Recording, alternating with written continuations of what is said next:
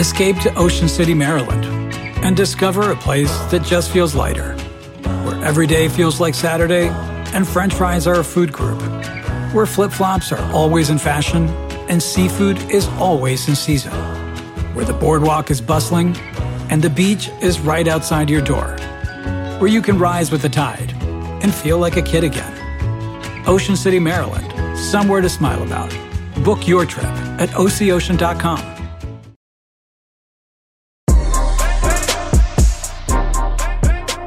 Hey, this is DeRay. Welcome to Pod Save the People. In this episode, it's me, Diarra, Miles, and Kai talking about the news that you don't know from the past week with regard to race, equity, and justice. And it is Women's History Month. Happy Women's History Month.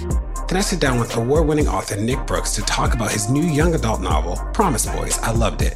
Been following Nick's work for a while, learned a lot in this conversation, and you have to read this book. It's such a good young adult novel. Here we go. Family, welcome to another episode of Pod Save the People. I am Diarra Ballinger. You can find me on the Instagram at Diarra Ballinger. My name is Miles E. Johnson. You can find me on Instagram and Twitter at Pharaoh Rapture. I'm Kaya Henderson at Henderson Kaya on Twitter. And this is DeRay at DIY on Twitter. Well, evidently, over the weekend, a Mr. Chris Rock went on Netflix and said things that white people thought were funny.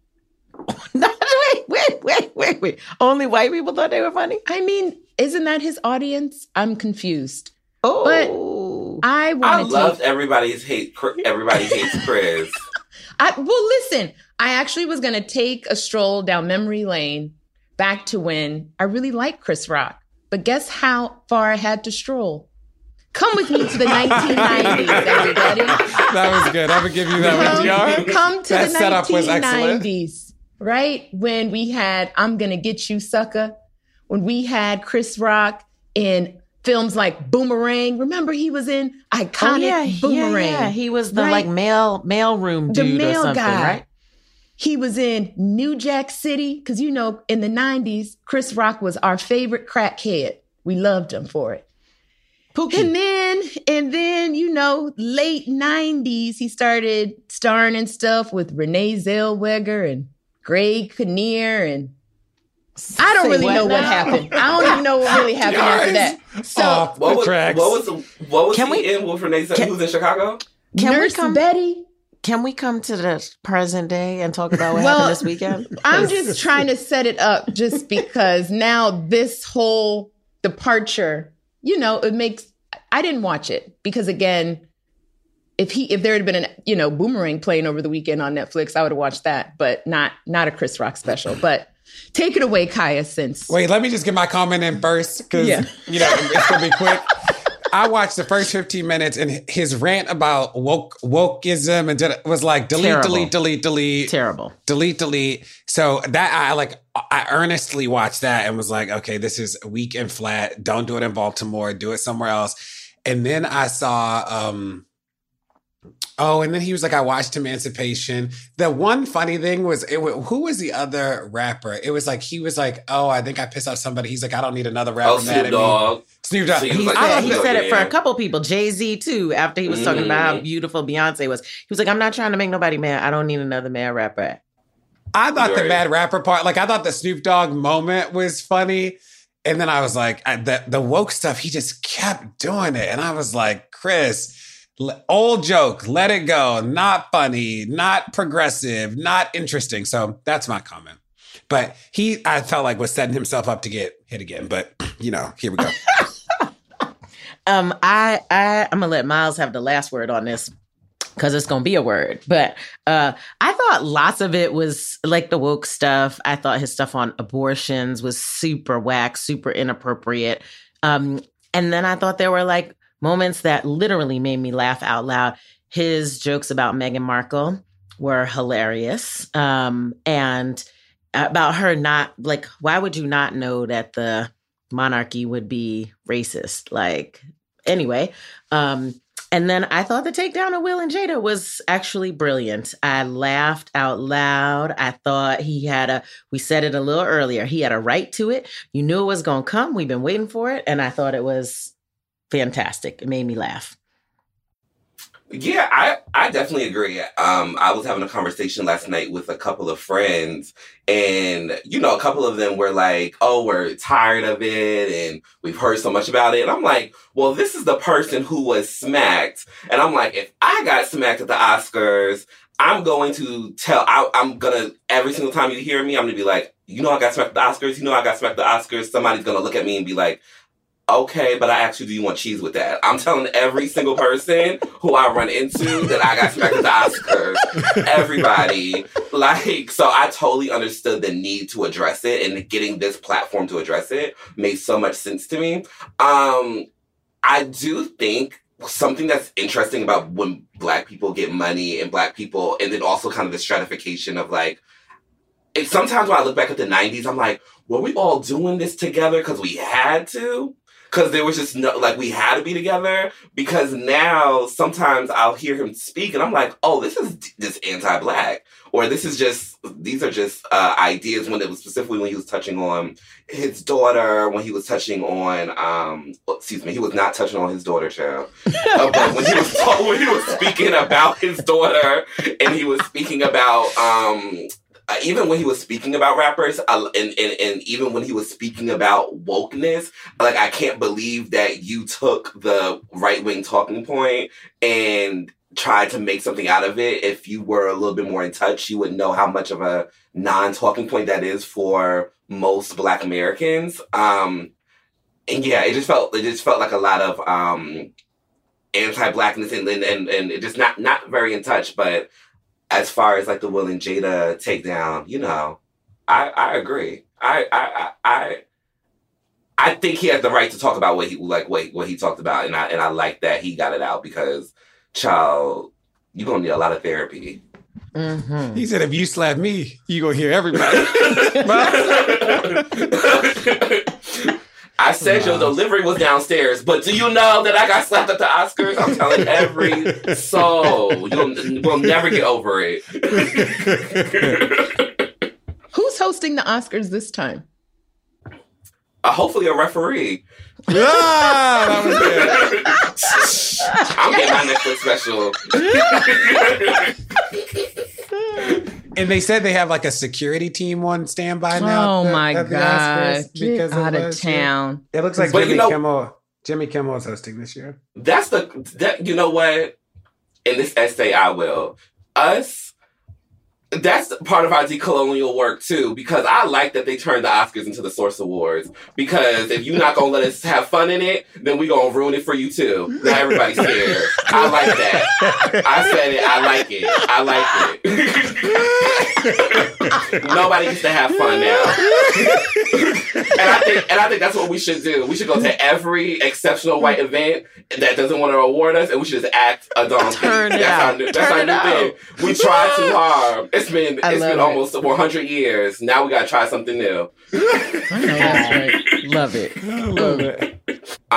My news is first. I am always really excited to talk about products and ideas that that come across my eyes, my computer screen page. And this week's idea or artwork was Black Archives. It was founded in 2015 by Renetta Charlize. I hope I'm pronouncing her name right.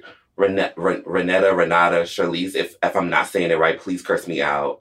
Charlize in my email. But this is such an interesting project because basically it's a website and an Instagram page that archives the ordinary lives of Black people. So people submit things are in the archives. And as somebody who comes from the prestigious Black bloodline of a lineage of people who got by, who were trying to make it day by day. Sometimes I'm like, well, if my mama wasn't the first Black person to be in this or whatever, do I even matter? Or if my dad wasn't, this type of person, it doesn't even matter. And I feel like the Black Archives is really this homage to the ordinary Black life. And the reason why I want to bring on the podcast this week is because just recently, not only do they have puzzles that I gifted everybody for Christmas, but now they just released their first book. I'm actually showing everybody on the podcast their book.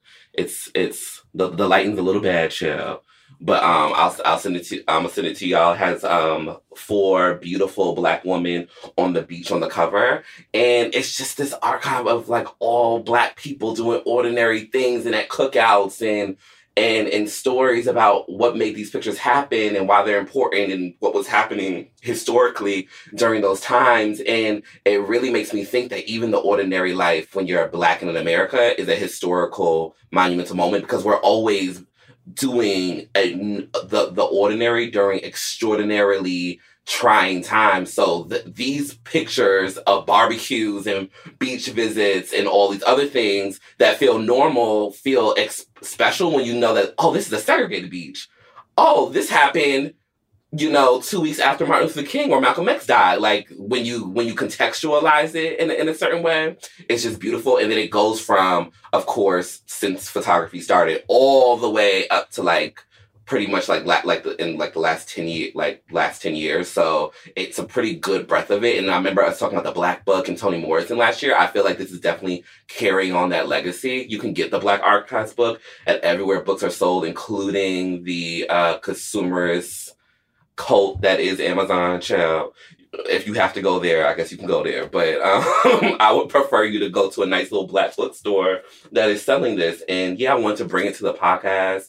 And I want to talk about ordinary Black life and the importance of it, because I feel like sometimes we're always digging for the exceptional one-of-one person who transcended. And I'm like, but what about this? This is just beautiful. Look at the can you see the little Black baby? There's like little Black babies on top of a beautiful car, and it's my pride and joy. I got it for my boyfriend, but it's really for me. He don't know.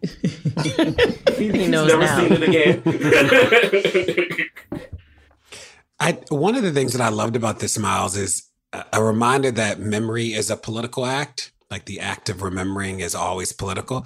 And one of the things that whiteness did semi-effectively during slavery was like wipe out the memory of what Blackness looked like the writings, not allowing people who were enslaved to read and write, the intense focus on being in control of the capturing of images of enslavement and what that looked like. And you look at this and you just like are reminded of the power and beauty and joy and range of Blackness in a way that we actually just don't have a great historical context for, because it was so intentionally wiped out. It's one of the things I'll never forget, going to the Holocaust Museum in Germany. And it was one of the things I'll never forget is that they just have so many first person accounts of that moment, not curated by somebody, not narrated through somebody, but like first person writings, first person images, first person. And it's a whole different way to think about it than what we have here, which is like always these historical retellings, because a white supremacy worked so hard to destroy any first person accountings of the moment. So I'm going to buy this book for a friend, just like I got one of my friends the Black Book after you introduced it on the pod last time. So boom. Miles, I love this because in my family, I'm the archivist on both the Black and Mexican sides. And I think I got the bug early on because my Uncle Tino worked at the Minnesota Historical Society in like the 70s. So I imagine he was probably one of the first Mexicans to be up in there. But my Uncle Tino led a project where they would go and record some of the migrant workers that had then created homes in Minnesota. So my great-grandmother's voice is recorded with the Minnesota Historical Society. It's in Spanish. I don't really know what she's saying, but I've heard I've heard that it's very, very compelling. And then there's also a book that they put together called Mexicans in Minnesota, which my family is prominently in.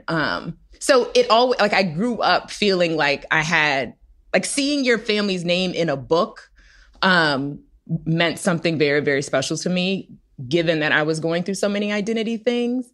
And so with that, I started collecting everybody's things. And so now family members have to call me for their marriage certificates, their diplomas. I keep every single thing. So I love this. It's just like a collection of love letters and artifacts and just things that are ordinary, but just so beautiful in in their ordinariness. And I think it also reminded me very much of the work of Amy Sherald and Jordan Castile and Shaniqua Jarvis, just all of those artists that capture Black folks doing what we do, but in a way that, is just so beautiful and so powerful. So we will be getting this book. DeRay, similar to your line of thinking about what has been erased about our history and our culture, like we're never seen as normal in just doing normal everyday things. I really realized this for the first time when I saw some photos of Martin Luther King Jr. and his family on vacation in Jamaica. And they were just a regular old family, like reading the paper over breakfast and swimming in the pool. And there's an artist, oh man, I can't remember his name, Derek somebody or another, who has a whole series. Derek Adams, thank you, which is Black people in pools, swimming, right? And I think the media has excluded images of Black people and Black families doing regular things as an attempt to continue to, help people think that we're not normal. We don't do the same things that other people do. And, and so seeing Black families recreating is powerful, right? And so, Miles, I thank you for bringing this to the pod. I'm going to get the book too, because Black life is beautiful and amazing in its ordinariness. And so we should celebrate that. Hey, you're listening to Pod Save the People. Stay tuned, there's more to come. Pod Save the People is brought to you by Factor. Warmer, sunnier days are calling. Fuel up for them with Factor's no prep, no mess meals. Meet your wellness goals in time for summer thanks to the menu of chef-crafted meals with options like Calorie Smart, Protein Plus, and Keto. Factor's fresh, never frozen meals are dietitian approved and ready to eat in just 2 minutes. So no matter how busy you are, you always have time to enjoy nutritious, great tasting meals. With 35 different meals and more than 60 add-ons to choose from each week, you'll always have new flavors to explore. You can crush your wellness goals this May with dietitian-approved meals and ingredients that you can trust. Make your day delicious from breakfast to dessert. Stay fueled with easy, nutritious options.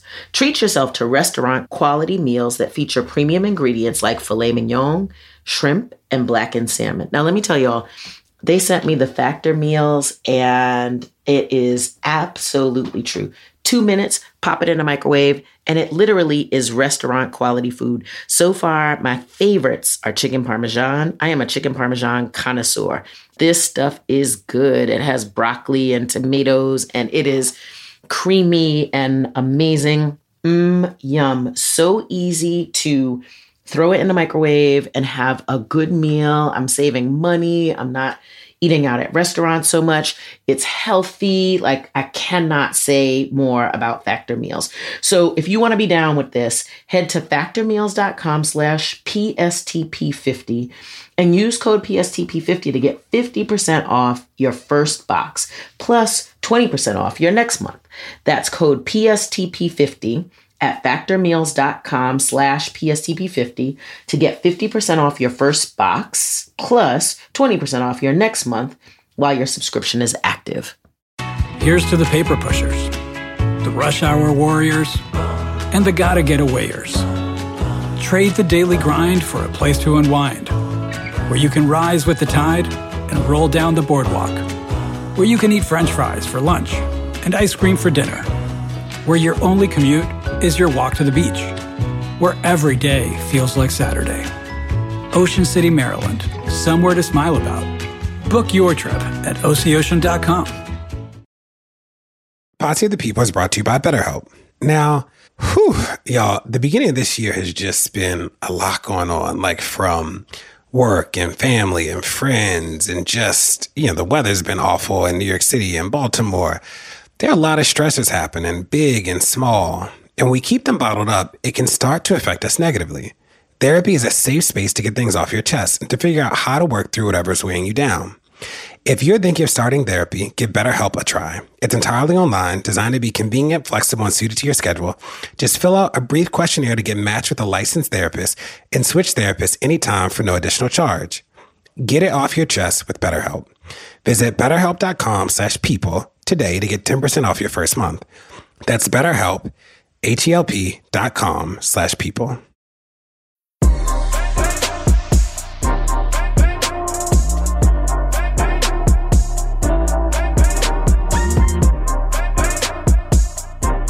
My news, I'm still just kind of carrying on with traditional old Black History Month, highlighting some of the histories that I know I had not known.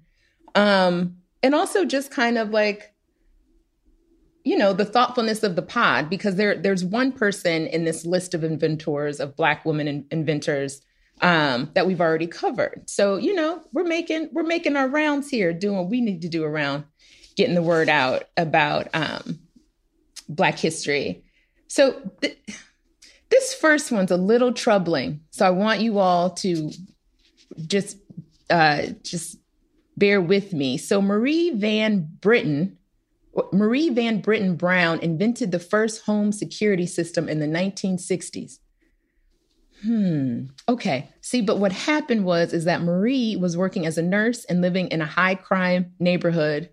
I always get very triggered when I see high crime neighborhood, because that's often on police reports if they're just around two Black people. So she invented the security system so that she could get a view of her front door. The security system consisted of a sliding camera, television monitors, two-way microphones, and 4 peepholes, according to MIT. The sliding camera used the peepholes to capture images of people at different heights, while the microphone allowed Brown to speak with the person outside. She also installed an emergency button that would alert the police and security if pressed. First of all, I also want to know where Marie got all these pieces. She's a nurse, but then she got all these pieces somewhere to do all this technology. Her husband was an electrician or something, and so he helped her. We also don't hear about Black couples helping each other. Okay. The original Mr. and Mrs. Smith. I'm like, as I'm reading this, Kai, I'm like, something ain't added up. Like, was she at the hardware store? I'm very confused. But anyhow, so that is Marie Van Britten Brown's invention, the security system. So, I'll leave the commentary to y'all. So then I'm going to go on to Valerie Thomas, who was behind the Illusion transmitter, which NASA used for satellite technology. She was one of 2 women in her class at Morgan State University to major in physics. And she eventually landed a position at the as a data and mathematical analyst at NASA. She became a trailblazing scientist. Her technology led to the development of 3D imaging, among other things. So just I think I'm not sure she's one of the women in the movie I'm forgetting the name of. Hidden Figures? Hidden Figures. I don't think, there's so many women there that, and sis went to Morgan State. So this one is kind of my favorite. Sarah Boone, she invented and patented the first modern ironing board in 1892. Black women are just she's like, you know what we need? Not this. Let me figure. I am tired of y'all looking wrinkly and raggedy, and I'm going to do something about it. Listen. So this is in 1892. So she was born enslaved in North Carolina in 1832. She and her husband had 8 children when she moved to New Haven, Connecticut in the 1850s. She was a dressmaker. And that's when she came up with this idea for a better ironing board with collapsible legs. Okay. She said, my improved device is not only adapted for pressing the inside and outside seams of sleeves of ladies' waists and men's coats, but will be found particularly convenient in pressing curved waist seams wherever they occur. So she also was a marketer. So Sarah Boone, here's to you. And thank you. I'll think about you every time I collapse an ironing board. And then I wanted to talk about this is one I actually just heard of a friend of mine who's a painter, Elizabeth Columba. And if y'all don't know her, you should look her up because her work is insane. And she paints historical Black figures. And one of them is Bridget Biddy Mason. So in the mid 1800s, Mason was forced to walk more than 2,000 miles with her enslavers to California while carrying her 3 young children. Then she ended up winning her freedom through a landmark court case and went on to become one of the first Black landowners in California and one of the richest women in Los Angeles. So she ended up having a fortune of $7.5 million in today's money, y'all.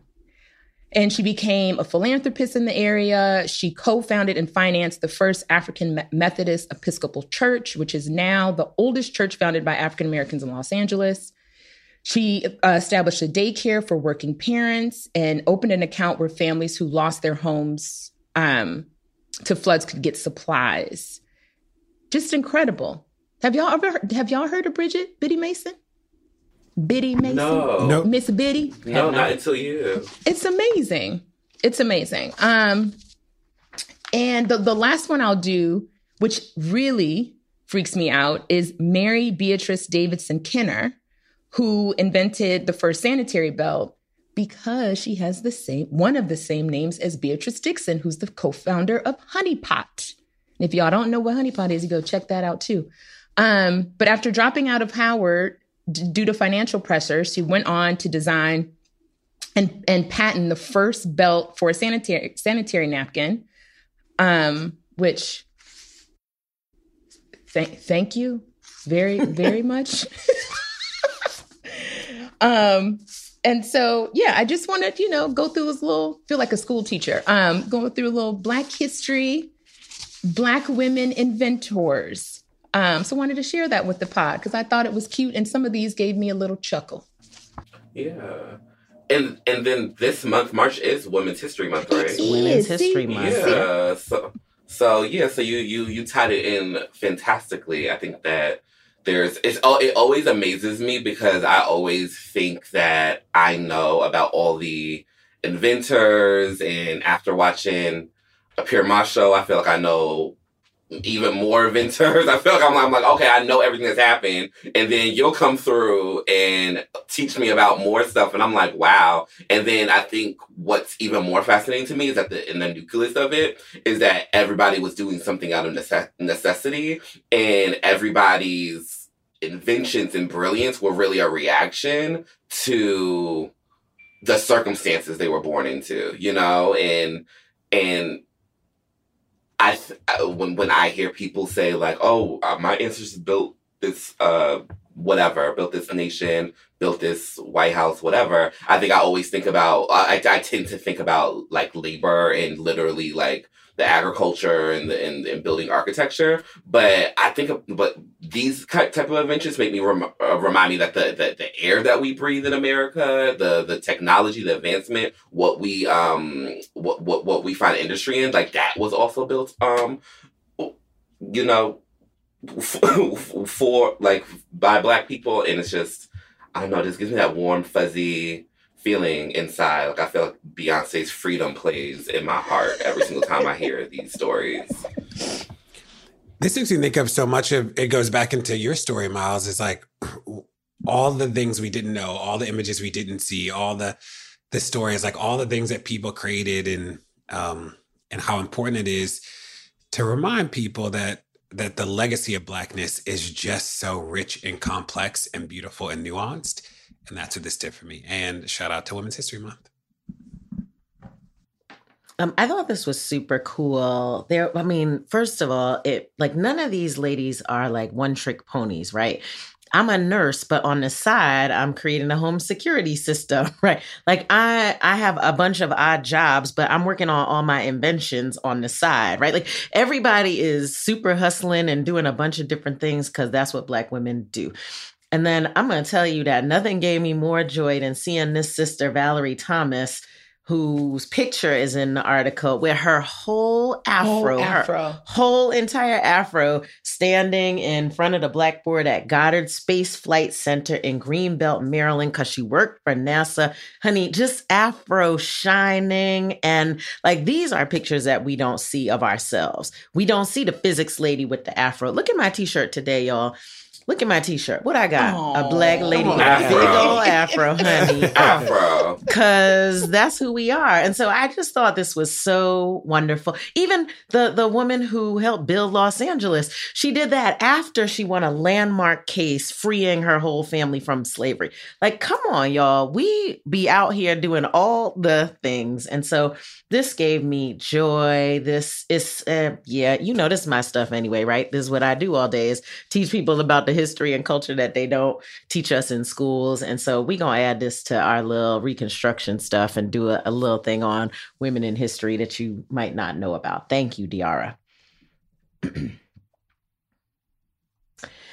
My news this week is for Women's History Month, too, even though it probably doesn't seem that way, because the title of my article is Biden's Semiconductor Plan Flexes the Power of the Federal Government. What are you talking about, Kaya? Well, I'm talking about this new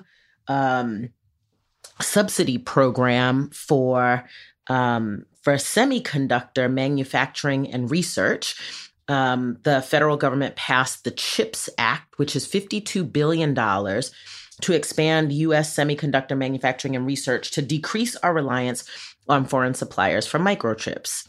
This is not interesting to me at all, let me just tell you. However, the federal government is using its power to advance policies that are important to the administration. And so in order to get this $52 billion, companies are going to have to do some things a little bit differently. In fact, in order to access this federal money, companies are going to have to guarantee affordable, high-quality childcare. Say what now? We have never asked people to do that before. But as part of the application process, you have to talk about how you're going to ensure that there is childcare for the people who build your semiconductor plants and the people who work in and operate them. This is going to help companies attract and retain women, and it's going to regalvanize the childcare industry, which took one of the largest hits during the pandemic of anything. It's also requiring that you share your unanticipated profits with the federal government. So lots of times, companies will underestimate their profits, and the federal government is saying, you can't do that, not with the money that we give you. And so if you have upside or unanticipated profits, you're going to get that money back to us. Say less. They are also prohibiting companies from stock buybacks, which basically enrich shareholders and executives at the company. They're encouraging companies and universities to offer more training. They are challenging folks to triple the number of engineers over the next decade. And they are challenging companies and universities to offer higher paying jobs to American workers without 4-year degrees. Why is this a Women's History Month story to me? Because the person who is leading this effort is the U.S. Department of Commerce Secretary, Gina Raimondo. I love me some Gina Raimondo, former governor of Rhode Island, and she is a whole badass.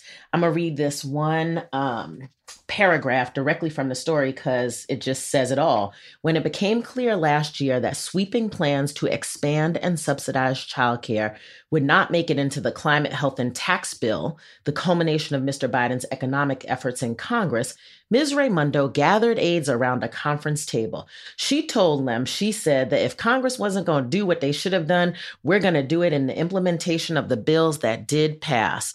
This is what happens when women lead. We find a way. You could block the front door. We're going to go through the back door. We're going to get it. We're going to do it. And this opportunity to stimulate our economy and at the same time bring women along, I think is an interesting piece of legislation. I think it's a gangster way to lead. And, you know, Diara, we always talk about the fact that nobody really knows what the Biden administration is accomplishing. One, I think this is a tremendous accomplishment because it was a bipartisan group that passed the CHIPS Act. And then the Commerce Department and others were like, and we're going to slide in these policy things. And so I just think this is what happens when women lead. You get very different policy. And so shout out to the big homie, Gina Raimondo, U.S. Secretary of Commerce, and happy Women's History Month while we make more semiconductor chips. Absolutely love this news. It makes me super, I mean, I probably do not have anything substantive to add to the good news, but a critique that you kind of talked about before is that, like, I really need to talk to the people on the PR team. If they need, if they need social media strategy, if they need influencer packages, whatever they need to do, you need to talk to people about what's happening, because my fear is these great things are happening, we're moving in a positive way, but it's not energizing people, and people are not as aware as they should be about these strides. And when it's time to vote, those people might not be as inspired to vote because they don't know what good things are happening and what good things are trying to happen. And by the time you are in that year or 6 months until voting day, it's a little too late. It should be an ongoing process. So DeRay, I know that you know all the fly, rich, famous people of the world. Make Adele sing a song. Can we get Katy Perry or Ice Spice verse? Whatever we need to do to get people to know, no, we're going the right direction. We reverse the time on the doomsday clock a little bit during this Biden administration. So we should celebrate.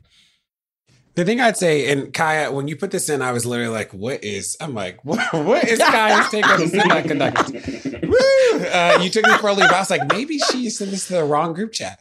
But what I loved about it was, I know so many people who are like, I don't do politics, and it's like, politics is always doing you, which we always say, but to know that the department, the department is using their function to get companies to offer childcare. It's like people are going to benefit from this who never even imagined that the government had something to do with it, or like didn't know that a secretary in Washington is the reason why they are not sprinting across town at noon to pick up their kid from half-day pre-K because they actually have people. I think the way that we tell the story about like how programs get implemented or where they came from or how they operate, I think people just don't know. And they think that their company was just a good company. You're like, no, the government made your company offer y'all healthcare. It made your company offer childcare to people. It made your company do right by you. Like, these companies were just going to milk profit and have you just suffer. But it was the government. It was somebody like Secretary Raimondo who said, no, if you're going to get this big chunk of money from us, this is the floor of what you have to offer people. And that's, I think, what people don't understand. And frankly, that's what was missing from this last administration and from a lot of other administrations where they were not using the federal power or the sheer amount of money to force people to do right by people.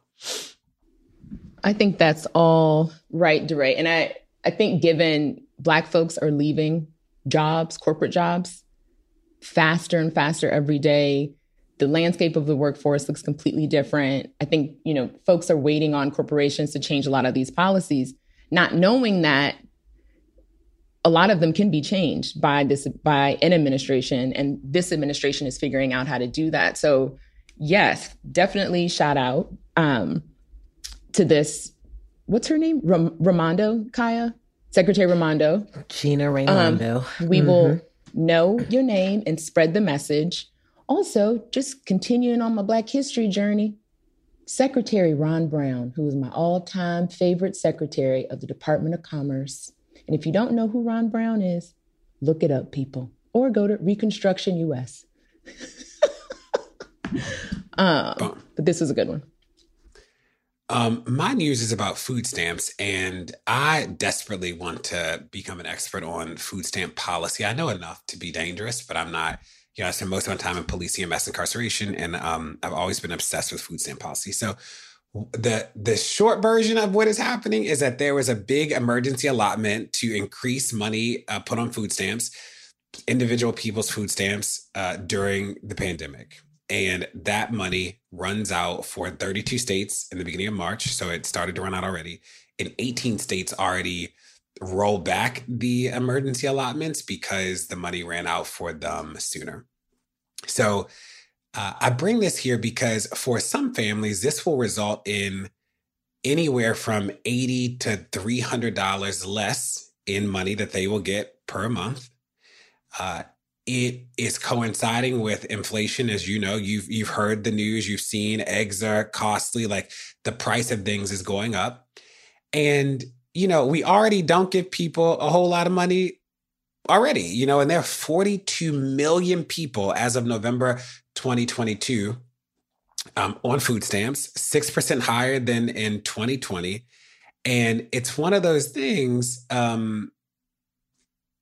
that it's like, if we don't do the basics, right? Like make sure people have food, I don't know how we do the rest of it. And, Colorado had probably the sort of the wildest tweet. They tweeted out some tips on how to cope with the reality that they are cutting down on food stamps. And let me just go through some of the tips that they had. So they literally said, if able to, households can roll over their benefits to the next month. This may help cushion the impact of the reduction. You're like, well, I think I probably need to spend a little bit of money on that I got this month on food. They said, stock up on non-perishable items now while you have the additional benefits. It's like, okay, stretch your ingredients and plan to use them in more than one meal. These are the official tips from the Colorado Department of Human Services. And then consider freezing your produce to make fruit and vegetables last longer. And it's like, we actually have enough money to just give people money to feed them. Like we actually could do that. And there are other articles that talk about places like California will have the single biggest cliff because they have, such a big state, a lot of people on it.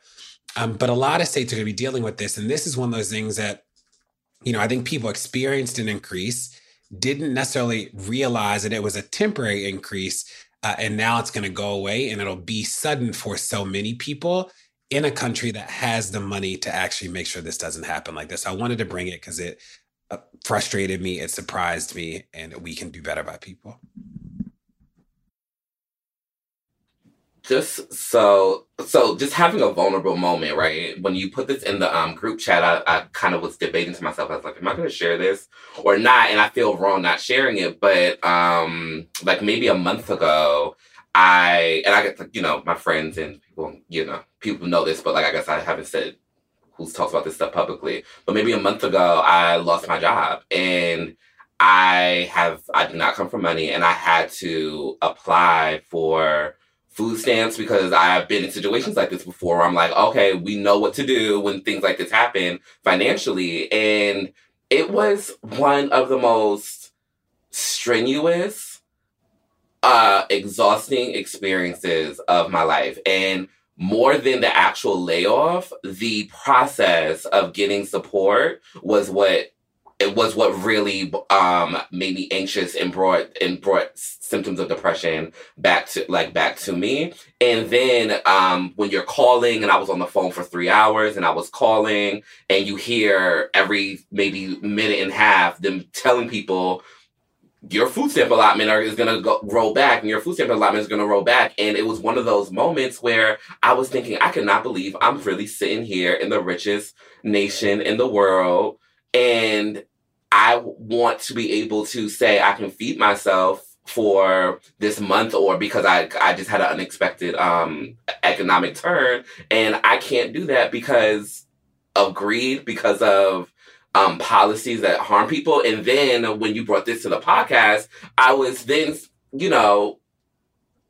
like, wow, this is, I don't have the worst of it. I don't like, even though my situation sucked and that was horrible, I was not even experiencing the worst of it. And I just don't understand why.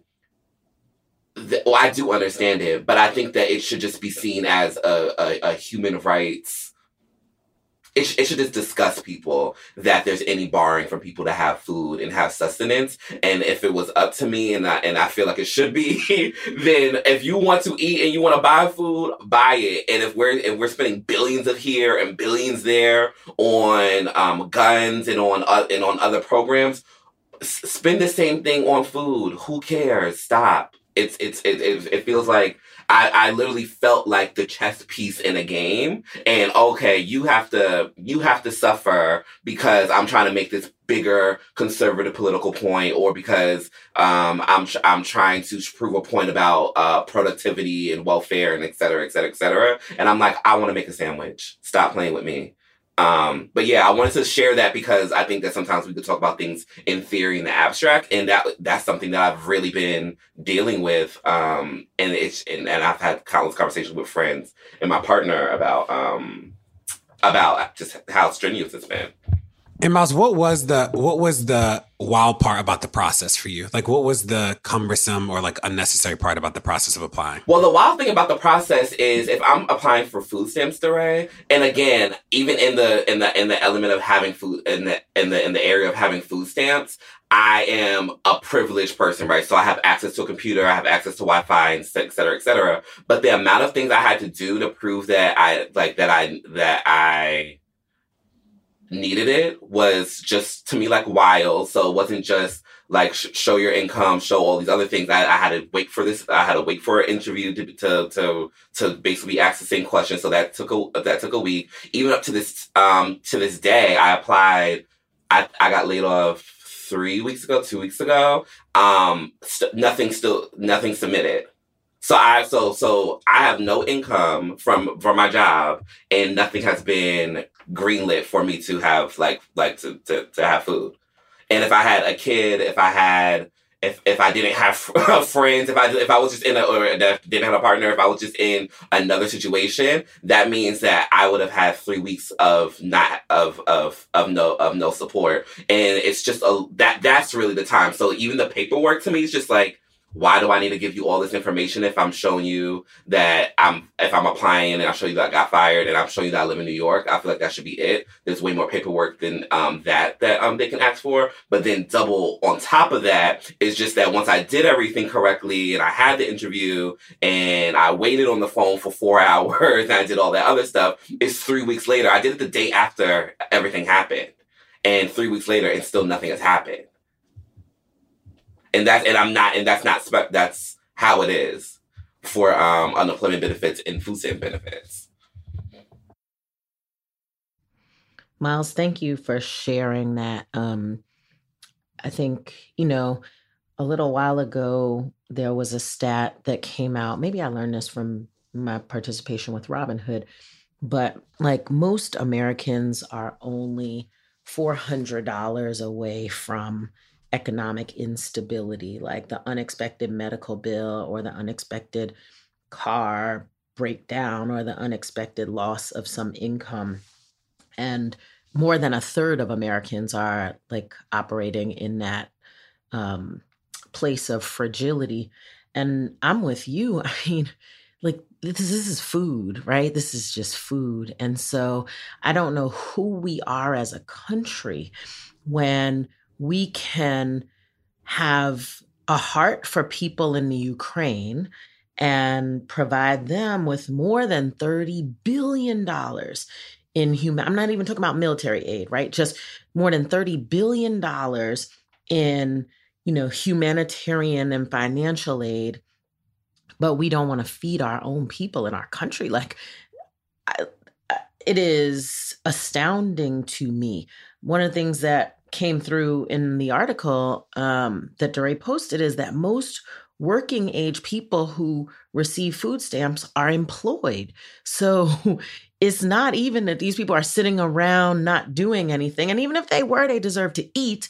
But these are people who are paying taxes in this country. These are people who are going to work every day and they cannot afford to eat. And as somebody else mentioned, grocery prices are bananas right now, up 11%. And we do not think that it is important to keep subsidies going for people to be able to eat. Like, I hate this place sometimes. Really, I do. I think the only thing that I will add, and yes, Miles, thank you for sharing, is I guess what comes to mind is like COVID, right? And how we really haven't. Kai, I think you shared an article just on kind of like COVID impact over time as it relates to education. But like I remember at the height of COVID, the Lower East Side Girls Club was providing meals to folks, right? Like when the city had seemed to be shut down, the Girls Club, the folks were there every day making sure that people could get meals. But what happened is that has continued. So we're still serving tens of thousands of meals, that a year. So it's interesting in just the depths of what this country's values are and how those are manifested. The responsibility that we all have, though, to make sure that local electeds and whoever else are pushed a little harder, making sure that corporations are doing their part.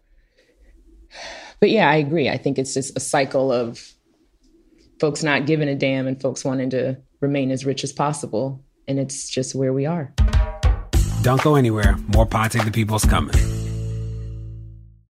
Angie's List is now Angie, and we've heard a lot of theories about why. I thought it was an eco move. Fewer words, less paper. No, it was so you could say it faster. No, it's to be more iconic. Must be a tech thing. But those aren't quite right. It's because now you can compare upfront prices, book a service instantly, and even get your project handled from start to finish. Sounds easy. It is, and it makes us so much more than just a list. Get started at Angie.com. That's ANGI, or download the app today.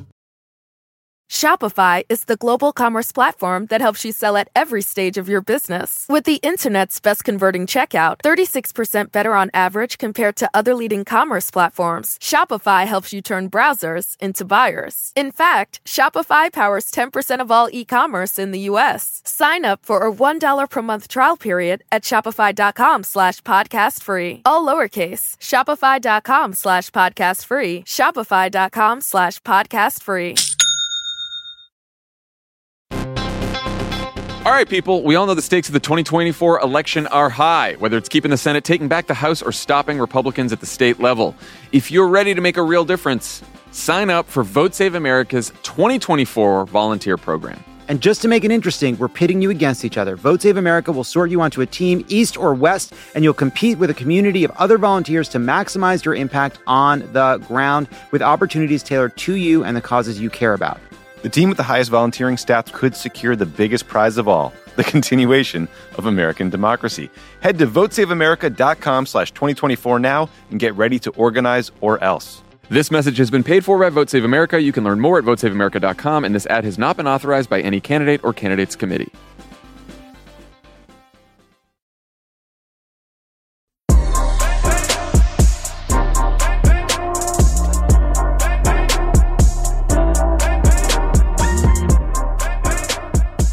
This week, we welcome author and award-winning filmmaker Nick Brooks on the pod to talk about his new book, Promise Boys. We don't usually cover young adult books on the pod, but let me tell you, this book is amazing. I loved it. Me and my teacher friends have all read it. It's so good. Promise Boys is set primarily at a prestigious urban charter school in D.C., in which the principal is murdered. You find that out on the first page. And 3 young boys of color are considered the primary suspects. It's a mystery young adult book. It's so good. Nick and I talk about his inspiration for the writings. We talk about why he chose to do it this way, what he learned, everything. Here we go. Nick Brooks, thanks so much for joining us today on Pod Save the People. Thank you. Thank you for having me. I think you might be maybe the first young adult, like fiction author we've had on the podcast. We have a ton of authors, mostly nonfiction on the pod. But I'm excited to talk about young adult fiction. I used to teach 6th grade math. I'm still in a group of teachers who love sharing the best books. Can you talk about what got you to this journey of being a young adult author? Like, what's your story? How'd you get here?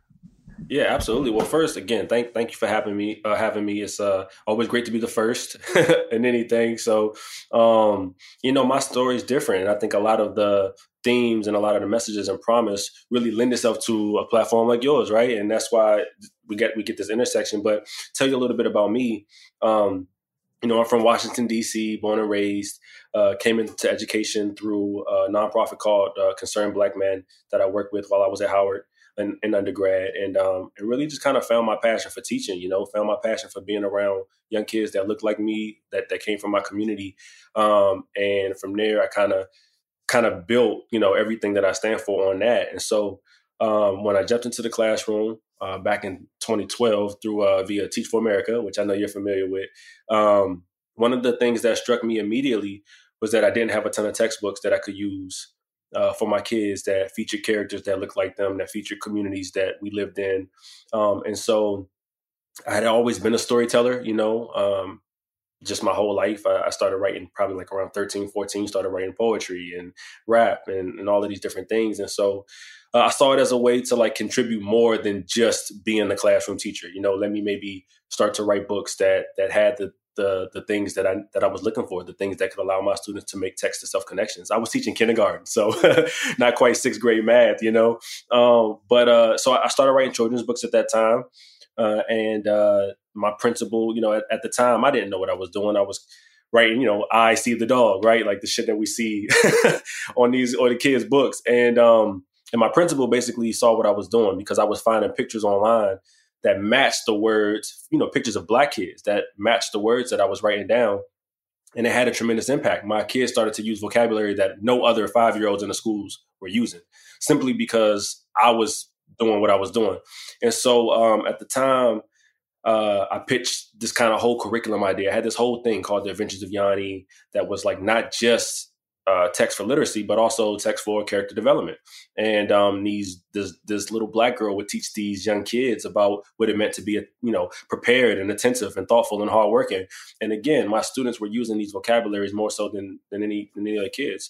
And so they saw what I was doing, and they gave me some seed money to like self-publish, to get the books illustrated and self-published. And so I did that. And then it was kind of just a journey. From there, I actually was recruited to join staff on Teach for America. And that took me to Dallas, Texas, where I was working. And I think actually did we first meet in Dallas? I think at it was some conference in Dallas. You know what I'm talking about? I think that's when we first linked up. And so I was on staff there in Dallas. And I was kind of, I was working 2 jobs. I was an MTLD, which is a teacher coach, but also these schools I would like kind of sidebar with the principal and be like, look, on the side, I got this children's curriculum that I wrote back in the day. What you trying to do? And so I was selling them and consulting with schools at the same time. And eventually that got me to a place where I was able to leave Teach for America. And again, think like, okay, what is it that I want to do? Because I was doing Yanni. It still wasn't quite scratching that itch, that creative itch that I had. And so it became filmmaking. I was in Dallas. I saw a film called Fruitvale Station by a guy, Ryan Coogler, we all know now as the director of Black Panther and Creed and so forth. And I kind of heard his story.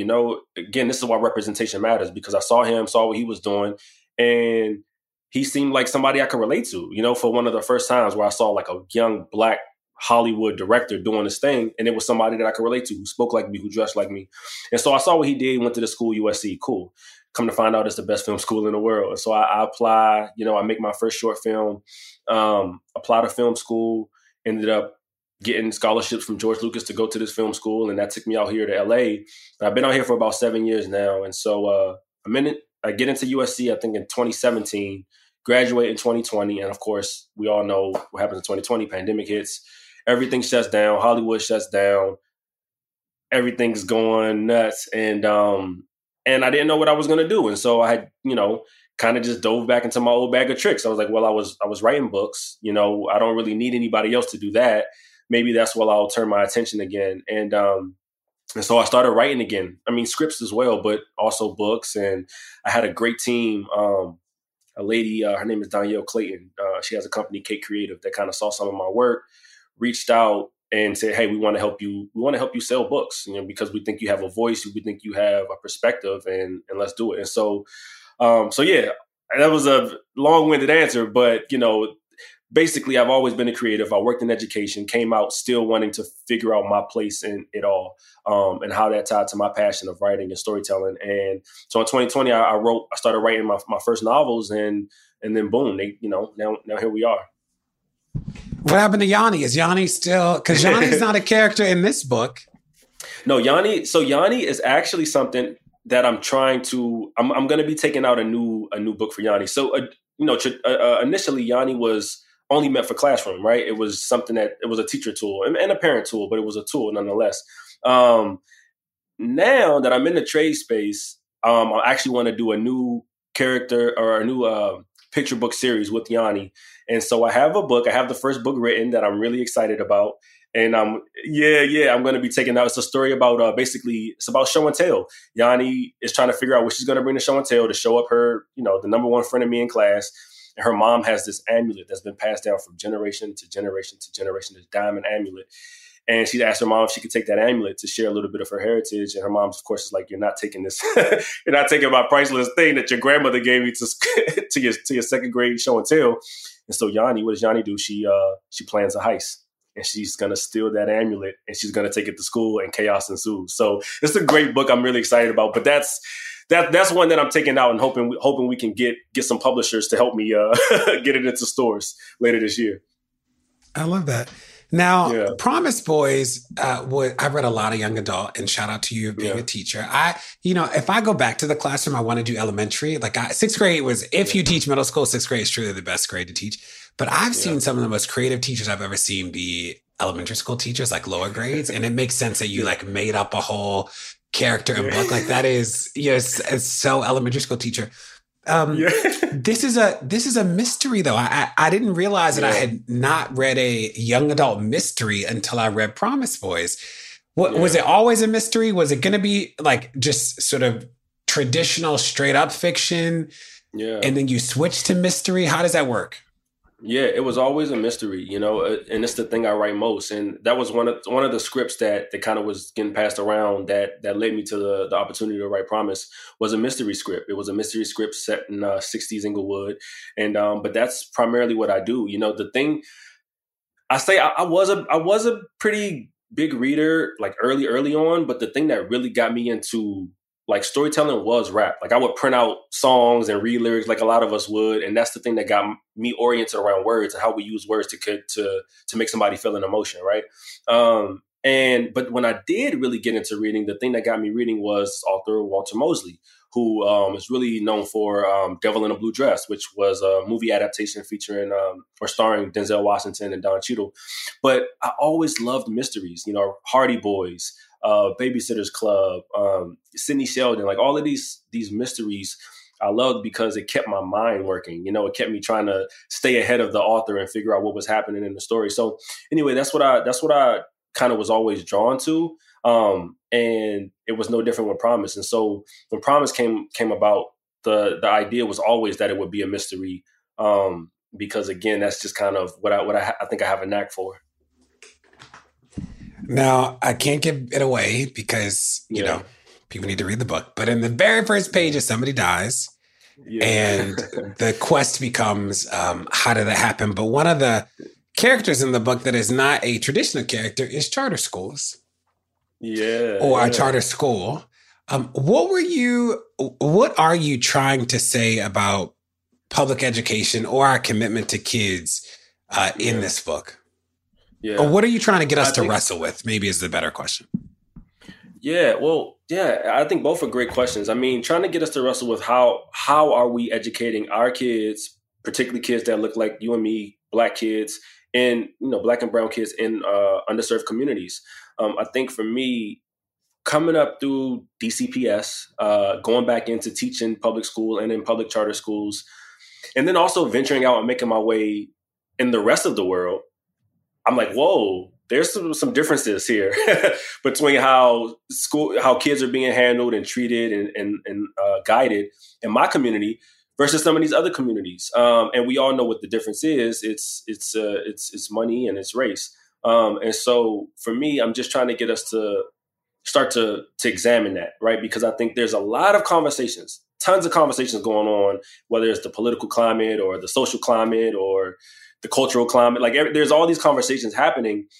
And I don't think I hear enough talk around how we educate our kids, because ultimately I think that is what shapes the world, right? Like these kids grow up, they become adults, they become the change makers, the influencers, the decision makers.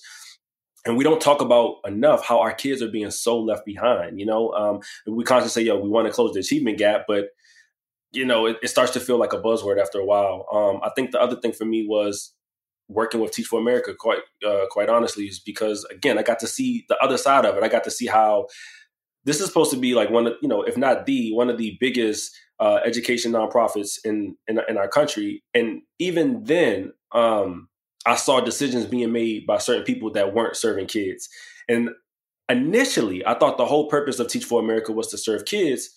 And then I realized that the mission is actually to create leaders for tomorrow, and whatever that means, right? Is the choices that are being made are a lot around professional development for the adults that are going through the program, not always about the kids. And so time after time and after time after time, I constantly see choices being made that don't necessarily serve kids. And so for Promise, I think one of the big themes is getting us to grapple with that. Like, how are we examining that? How are we holding schools accountable? How are we holding our government accountable and our public school systems and how they educate our kids? And if we're not, how can we at least start to have conversations like this that can, point us towards some solutions or some things that we should be doing? And how did you being a dad influence this book? The honest answer is that it really lit a fire in me to know that, like, hey, I have to produce, right? Like, again, when we talk about pandemic and the time period where I was writing this and nobody knows what's going on. For me, a lot of people ask me, like, when it's like comes to the motivation, or how did you get this done, or a lot of it was that, right? I found out that I'm having not one, but two kids. And all of a sudden I become extremely motivated to complete this book and to get it out into the world and try to, be successful.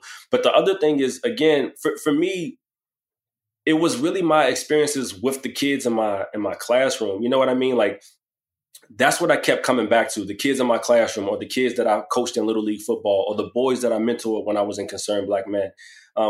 Those kids, not necessarily my own kids, but those are the kids that I kept seeing their faces as I was writing these pages. The three boys in the book, JB, Trey, Ramon, they're all amalgamations of the boys that I worked with in my time, in my tenure as an educator. So it definitely was like kids for sure. It's crazy because because you were an educator, you become so close with your kids, the kids in your classroom. And I'm just like you. I have so many tough stories, because the other thing is that, like, the kids that I taught, they're not just up against this education system that seemingly doesn't really care, but they're up against all the other systemic issues in the community, food deserts, opportunity gaps. Like, they're up against so many things that for me, I just felt really called to shine a light there and say, how can we turn our attention to young Black boys in underserved communities? Like, they need more, basically. How can we get the conversation going around? And it's not, I don't have all the answers. I don't know all the things. But what I do know is that I want us to start having conversations around that, because I felt like there was a void, and that, these particular boys don't often get a chance to see themselves the same way I felt like I probably didn't get a chance to see myself a lot growing up in media. Yeah. One of the things that I loved about the book is that because the characters are all Black and brown for the most part. Yes. Yeah. I'm like, there was a white guy. There was a love story. There's a love story here. What made you include, it was also one of the first times I'd seen like Black teenagers deal with and discuss like romantic love, like young love, like I think I see a lot of Black and brown books where it's like family love, right? It's like cousins and aunties. And this book also has that beautifully done. Yeah. I was surprised to see, and I was surprised that I was surprised about the presence of romantic teenage love. Why was that important to you to include? Yeah. Well, one reason you really pointed out is the lack of it, right? Like we don't get to see it often. And again, these boys being reflections of not just the boys that I taught, but also me. There's a piece of me in each one of these boys. And JB was the first character I wrote. And when I think back to me and what was most important in high school, or one of the things that was constantly on my mind, it was my relationship with my high school girlfriend. You know what I mean? That was big for me. That was big in my life. And so that was one of the things that pushed me to make sure that was present. The other thing is like, and again, it's something you kind of touched on, but like just reversing the expectation. I think a lot of times when we see, particularly like these tough, hardened boys in the city, we get the BMFs and we get those and we get the power and we get that. But these boys, we were being introduced to them as suspects in a murder. So for me, it was really important to reverse that, reverse our expectations when we actually meet them and see what's the thing that they care most about. And with each of them, like you pointed out, it's all love, whether it's a family dynamic or other. And with JB, it happens to be his love interest, Kiana. And so with that, JB's painted as this big, aggressive, kind of bully. And you meet him and all he wants to do is write a poem for the girl that he has a crush on. You know what I mean? It just completely reverses that expectation, which I think is important because, again, a lot of times we only see our Black boys in one way. And I wanted to just push back against that. I love that we got you after the book has come out. Normally I talk to people, I only get to talk to them before the book has come out, and which is fine and interesting. But you've gotten to see your book in the world. How has that been? What has it been to... you spend all this time on a thing and then it's no longer just yours. It's like something you share with the world. What has that been like? That's been amazing. It's been the best part. Like getting in front of the kids. I was just in Cleveland last weekend at an all-boy conference called the Man Up Conference. And I'm telling you, when you're out there on the stage and I'm just looking into a sea of Black boys, it's beautiful, man. It's so beautiful. And their response is crazy. Like, I was at, when I was in DC, I was at, where was I? I was in South DC. I forget which school. And there was one kid, I asked a question to the crowd. I was like, I talk about like what I like to do, what the boys in the book like to do. Like, what do you all like to do? One of the kids, big kid, he raises his hand. He's like, I like to smoke and play video games. And so I was like, of course, there's some snickers. I don't really trip about it. Teachers, you hear some groans. But that kid, as soon as he said that, I knew I had an idea of like the type of kid, he was. And I was like, perfect. I know, but it's just crazy because his hand was the first one to go up and I had him, he was locked in. And after the event, some teachers brought him to me and said, Mr. Brooks, we've never seen him this engaged. You know what I'm saying? And it's like stuff like that. Being out in the world, meeting with the students, seeing these boys' faces when they pick up this book, and it's them on the front cover. It's like it just feels really good. I can't wait to like get back out into schools after kids have also read the book and get their questions, because one thing too that I'm realizing as I'm going out, I was in Chicago and I noticed these kids are so smart. They're so smart, and a lot of the questions I get, being a Black author, a lot of questions I get is around like they're looking for guidance on how to change the system. And so they're asking me all of these really deep questions, like how do you deal with whiteness and how do you, show up as your authentic self in white spaces? Like they're asking all of these crazy deep questions for high schoolers, which tells me too that when they read it, I think it's going to resonate, because in the book is all about, again, like your question, like what I hope people take away from this, it's all about pushing back against the system. And I'm hoping that this book will be able to give them some vocabulary, some inspiration on how to do that, because those are the types of questions that I'm getting when I'm out in these spaces. So it's been really amazing to see. And then of course you get which I'm sure you get all the time because you're a celebrity. But like I was in the airport when I was coming back from Cleveland, and I was, my book was in the airport, right? And so I'm checking all these airports as I'm going through just to see. And so I take like a little picture of it. And congratulations, by the way, flex. Yeah, it was a little small flex. But like the lady behind the counter, older Black woman, she's like, is that you? And I show her my picture on the back of the book, and she just lights up. She's like, oh my God, like. And then it's just the feeling personable. Like I'm just a guy I'm just a kid from DC. So like it's just that. Getting out and like touching my people and seeing them as they see me and see like, oh, a Black author, and then it's a Black man. You know what I'm saying? They don't see that all the time. It's been really cool to experience. And so, yeah, man, I can talk about that all day, but it's been, long story short, it's been feeling good.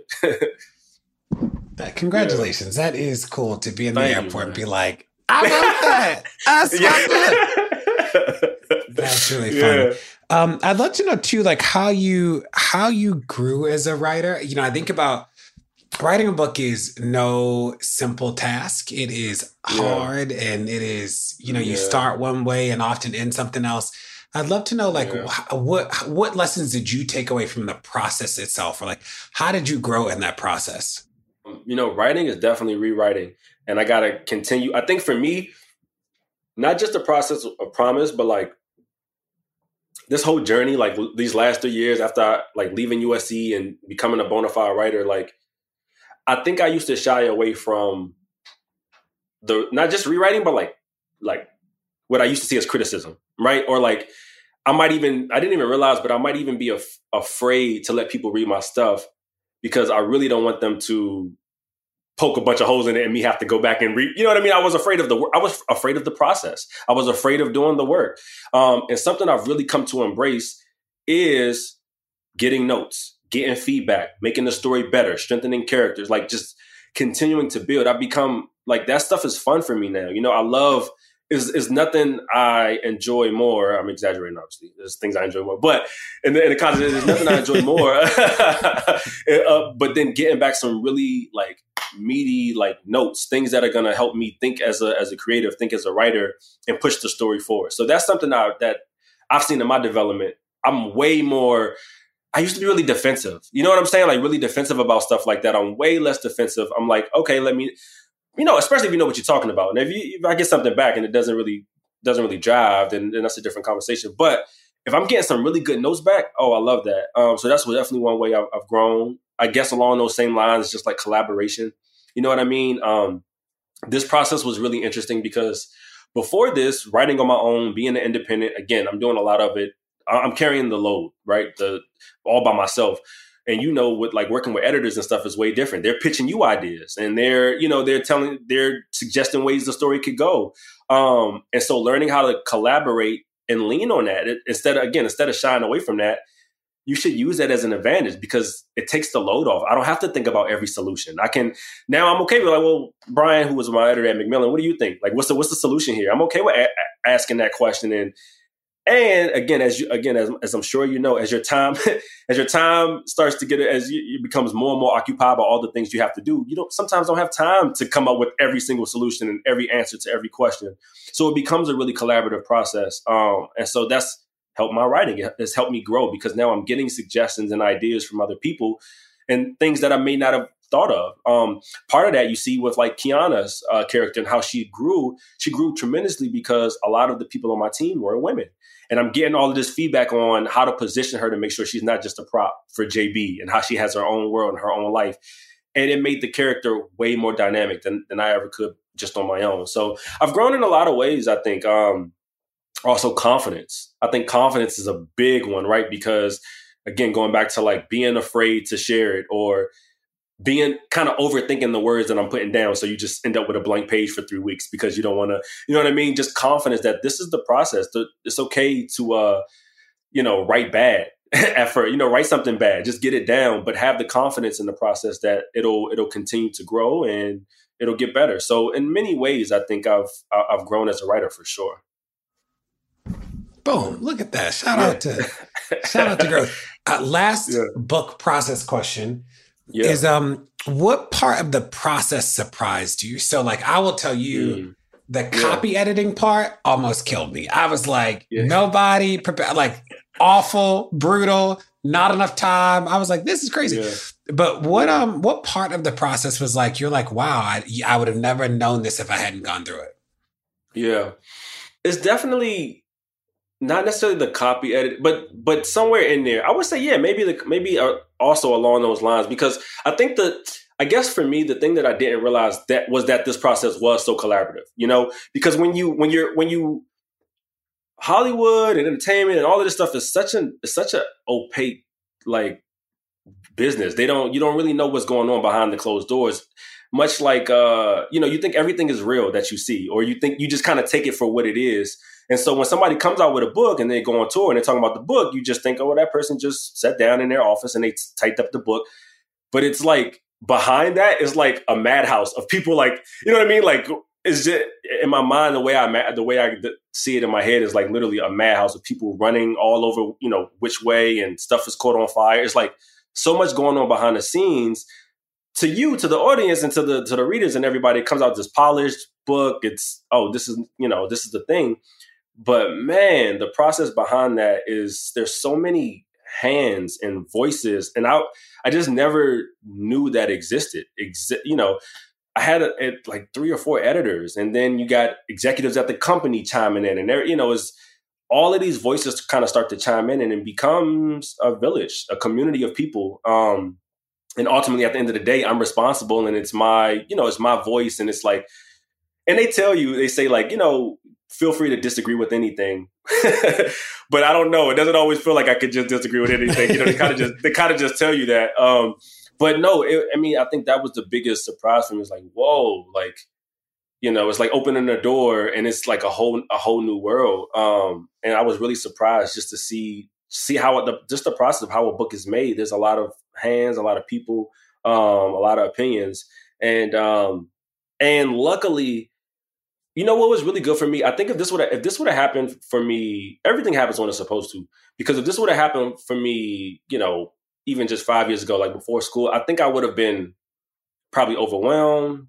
I don't think I may not have had. I think I have pretty high emotional intelligence, but like, there's a learning curve when it comes to like working with such big groups of people on projects like this, and going through film school or kind of in the midst of writing the book. I was also working on a TV show where I was working kind of in a similar environment. But all of those things helped me like get the tools of how to collaborate with all these people. Because in general, before this, I was, again, just very reluctant. Like, I didn't like working with a lot of people. It was sticky for me. I don't know. It's hard. It's a little hard to explain, but I've opened up my horizons, and through this process, I think I've become a better collaborator, better communicator. So I'm kind of rambling at this point, but to get back to your question, the thing that surprised me most was just the amount of time and energy from all the folks behind the curtain that goes into producing the book. Boom. Last question that we ask everybody is, what's a piece of advice that you've gotten over the years that stuck with you? Piece of advice gotten over the years. That's interesting. Well, outside of the context of like writing the book, when I first got to film school, and I had a professor / mentor, and I was telling him like I wanted to be a director. I want to be this big director and kind of call the shots or whatever I thought a director did. And what he told me was, in order to be a director, you have to be a writer. And essentially what he was saying was like, nobody's going to let you tell their story. You have to be prepared to tell your own story. You have to be prepared to write your own story. And so that's always stuck with me. Like, when I, even going through film school and after film school, I put a lot of stock in like making sure that I'm, it gives me control. If I'm a writer, it gives me a little bit of control as far as my destiny as a filmmaker. And so that's something I'm always thinking about, making sure that I'm telling stories, telling my story. And I guess another part of that wasn't really advice I received directly, but it was something I heard said also by Ryan Coogler, when he talked about, for him, he always makes sure that the stories he's telling, he has a strong proximity to. And for me, what that means is like, not just telling a story like authentically, but like telling a story that only you can tell. You know what I mean? Because either it's your lived experience or the lived experience of someone very close to you. But so anytime I'm thinking around story or something I want to say, the way into that story, I'm always trying to think of the thing that feels most real to me, because if it feels real to me, I can ensure that it feels real to other people. Boom. Tell people how they can stay up to date with what you're doing. Is it Twitter? Is it a website? You can go to my website. It's just thenickbrooks.com. So THENICKBROOKS.com. You can catch me on Twitter is who is Nick Brooks. Instagram is where I probably like try to keep people up to date the most. That's just official Nick Brooks. Instagram, Twitter.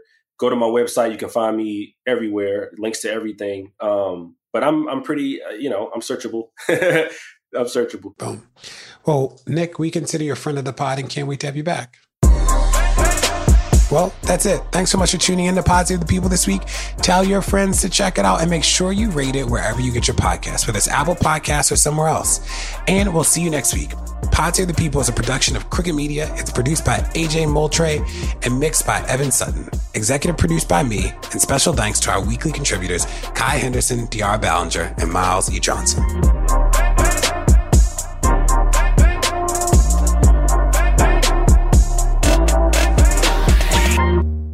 The Angie's List you know and trust is now Angie, and we're so much more than just a list. We still connect you with top local pros and show you ratings and reviews, but now we also let you compare upfront prices on hundreds of projects and book a service instantly. We can even handle the rest of your project from start to finish. So remember, Angie's List is now Angie, and we're here to get your job done right. Get started at Angie.com. That's ANGI, or download the app today. Shopify is the global commerce platform that helps you sell at every stage of your business. With the internet's best converting checkout, 36% better on average compared to other leading commerce platforms, Shopify helps you turn browsers into buyers. In fact, Shopify powers 10% of all e-commerce in the U.S. Sign up for a $1 per month trial period at shopify.com/podcastfree. All lowercase, shopify.com/podcastfree, shopify.com/podcastfree.